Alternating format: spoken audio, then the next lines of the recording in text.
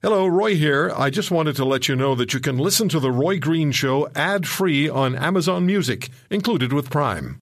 Mom deserves the best, and there's no better place to shop for Mother's Day than Whole Foods Market. They're your destination for unbeatable savings, from premium gifts to show-stopping flowers and irresistible desserts. Start by saving 33% with Prime on all body care and candles. Then get a 15-stem bunch of tulips for just $9.99 each with Prime. Round out Mom's menu with festive rosé, irresistible berry chantilly cake, and more special treats. Come celebrate Mother's Day at Whole Foods Market.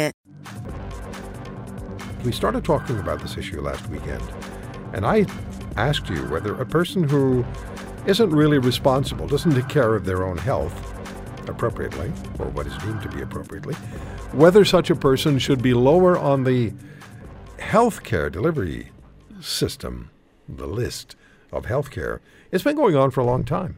In the UK, there are policies where if you don't take care of your health, you will not receive primary, immediate health care. And I spoke with a surgeon, a British heart surgeon, on air about 15 years ago, and he had a policy which was that if you were smoking and you required open heart surgery, you had to stop for 90 days. And if you didn't, you wouldn't get surgery. Well, one of his patients died with just a few days to go in that 90-day period. And I asked the surgeon how he felt about it, whether he felt guilty, and he said absolutely not. There's an op-ed in the Washington Post. It was the 23rd of August, written by our guest, and the title of the op-ed is, "When Medical Care Must Be Rationed, Should Vaccination Status Count?" Let me just read a couple of lines, and then we'll talk to our guest. The beginning of the op-ed: "Two patients need urgent care. The first was vaccinated against the coronavirus at the earliest opportunity and has complied with advisories on masks and social distancing. The second has been skeptical about COVID-19 from the start, has declined offers to be vaccinated, and even now rejects masks as a violation of personal liberty. Unfortunately, there is room for only one at the hospital. Should vaccination status be considered in deciding who receives care? The question is hypothetical," writes our guest, "but it may not be for much longer." Joining us on the Roy Green Show on the Chorus Radio Network is Professor Daniel Wickler, Mary B. Saltonstall Professor of Ethics and Population Health at the Harvard T.H. Chan School of Public Health. He was also the World Health Organization's first staff ethicist. Professor Wickler, thank you for taking time. My pleasure. Where do we begin with this? Let me start with this. The question is hypothetical, you write, but it may not be for much longer. Hypothetical. Yeah. It's no longer hypothetical. It's no longer hypothetical. So it's already part of triaging? Well, the question is, should be part of triaging, but people who are showing up in the hospitals in these places that now have instituted crisis standards of care, and they're definitely having to turn people away. So they have to decide whether if one patient has refused to be vaccinated, whether that should lower them in the priority list. So they're having to face this already. So as a medical ethicist, how do you view this entire issue? Well, my approach is to look at this particular question and ask for each answer, yes or no, we should hold this against them or we shouldn't. What is there a general principle that we're operating on, and is that principle one that we would defend, across the board? In this case, basically, I think there are two possibilities about what the general principle is. I just overheard you speaking about your British surgeon who required patients to stop smoking for 90 days before they got heart surgery. I assume that the reason he did that is that if he's going to do the heart surgery and they continue to smoke, they're putting the success of his operation at risk, them putting himself That's at risk. Exactly what he said, yes. Yeah, so it's not that he wants to punish them. It's that he wants to help them. But he can't help them if they continue to smoke. So that's looking toward the future. And this is not unusual, is it? For this sort of policy isn't unusual at all. Not at all. Let's suppose an alcoholic has pickled their liver, they need a liver transplant, they get on the waiting list, and now they get the call. Well, of course, the transplant surgeons have many people who desperately need that same liver. They don't come along that often. And if you have a patient who's going to continue to drink, you have to ask the question, are they going to ruin this next one? Because maybe you have somebody else who has really given it up, or somebody who never drank in the first place, and they might actually live to a happy old age if they got that liver. So that's perfectly legitimate to ask. But in my view, what is not legitimate is to say, you were a bad boy, and so we're going to punish you. Even if you gave up, even if we were completely convinced that you give up the drinking or whatever, we're here to serve as your executioner. We're going to try you and find you guilty, and in this case, it's a death sentence. I don't think that's a position that doctors should be in, and most doctors, fortunately, don't want to be in it. So I think in this case, too, if someone shows up at the ICU and they're gasping for breath, and they didn't accept a vaccine when it was offered to them on a silver platter, it was free. Well, of course, we can get angry with them. We ought to get angry with them. They were irresponsible in a way. We call them. Maybe they have some excuse if they couldn't get good information, but they were at fault. Okay, now the question is, should the penalty for doing that be the refusal to accept them into the intensive care unit, or to give them the same chance to do that along with other patients? No, I don't think so. Just as in other areas of medicine, we don't withhold care or reduce someone's chances for care simply because they have erred. What we do, we'll withhold that they can't benefit because of their habits, but what they've done in the past seems to me ought to be immaterial. Look, suppose you go skiing. Yeah.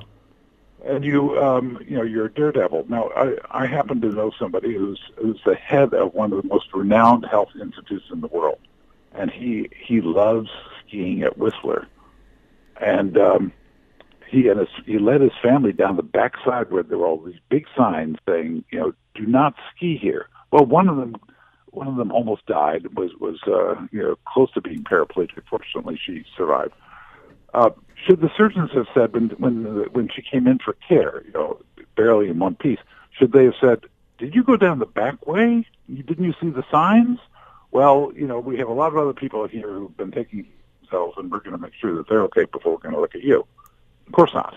The health system is there for people who are really in trouble. They go to the doctors to get fixed, and the doctors are not used to sitting in the position of judges.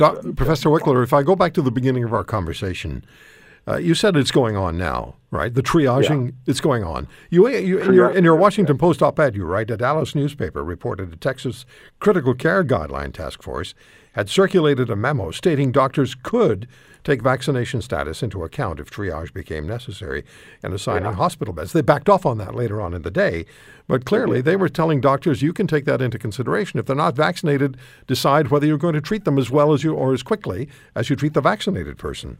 Yeah, now they didn't say why, and it's possible that what they meant was that some patients are unvaccinated and that puts the success of their treatment in doubt. Mm-hmm. That might be. But if that's not what it is, then I think they made a misstep, and it's a good thing that they took it back. Let me ask you this. Health networks are informing their staff, and it's happening in Canada, including doctors and nurses, that they must be vaccinated by a certain date. Yeah. If they don't comply, they're going to lose their employment. Is there an argument to be made that such a dictate, in fact, should make a person aware vaccine noncompliance may and will result in consequences, or is that unfair? I don't think it's unfair at all. No. Look, people come to the hospital to get well, not to be put at risk because of the behavior of the staff and refusing to get vaccinated. That's a pretty element. Suppose that you had a surgeon who banged on the table and said, "Look, if I show up drunk for surgery, that's my personal matter. I don't want this my organization to start telling me what to do in my spare time." We wouldn't listen to that person for a second. And getting vaccinated when you've got a pandemic like this is elementary. Now, some physicians may have convinced themselves that it's neither safe nor effective. But look, they're just wrong on this. If they read the best journals, the journals that they ordinarily claim to respect, they would see that really it's not a debate that has two sides. So they ought to be reading the journals, and if once they read them, they should comply with what they recommend. Sean sends this skydivers recurrent topic. Skydivers don't get life insurance. Thanks. Great show. Roy at Roy Green Show is the email address. Let me just, before I get back to Professor Wickler, I just want to take 60 seconds or a little less than 60 seconds just to read a few lines from 2017. This is a CNN story. One local health committee in the UK has announced a controversial policy to, quote, support patients whose health is at risk from smoking or being very overweight, end quote. For an indefinite amount of time, it plans to ban access to routine or non-urgent surgery under the National Health Service until patients improve their health, quote, end quote. The policy states, claiming that, again, quoting, exceptional clinical circumstances will be taken into account on a case-by-case basis, end quote. The decision comes from the Clinical Commissioning Group for the County of Hertfordshire, which has a population of more than 1 million people. The time frame for improving health is set at 9 months for the obese, in particular. Also, what else do they have here? The target for smokers is 8 weeks or more without a cigarette, with a breath test to prove it. Professor Wickler, what do you say to that? Is that again a situation where they're taking the health of the patient into positive account? That's a tough one. What they're trying to do is to get these people to take the biggest step that they need to take to become healthy people. It's I don't hear in that they're saying that because these people have sinned, they deserve punishment. They're saying that we need something that's really going to motivate them. Okay, what about the doctor? My guess is that with the smokers, it might actually work. With the obese, it's very unlikely to work. You wrote about, in your op-ed in the Washington Post, you wrote about an Alabama doctor who announced that as the 1st of October, he will no longer see unvaccinated patients. Yes. And now this doctor said, look, if you decide you don't want to be vaccinated, I will be happy to work with you to send your medical records to another doctor who you've found to take care of you. So it's not that they're going to be denied care. It's just that they're going to be denied care from this doctor. I thought that was a very good thing to do because for the reason that a lot of the people who are vaccine skeptics still say that they trust their individual personal doctor. And so here this doctor is saying, look, I am your doctor, and there's no two ways around this. This is a good thing for you to do. It's essential for you to do.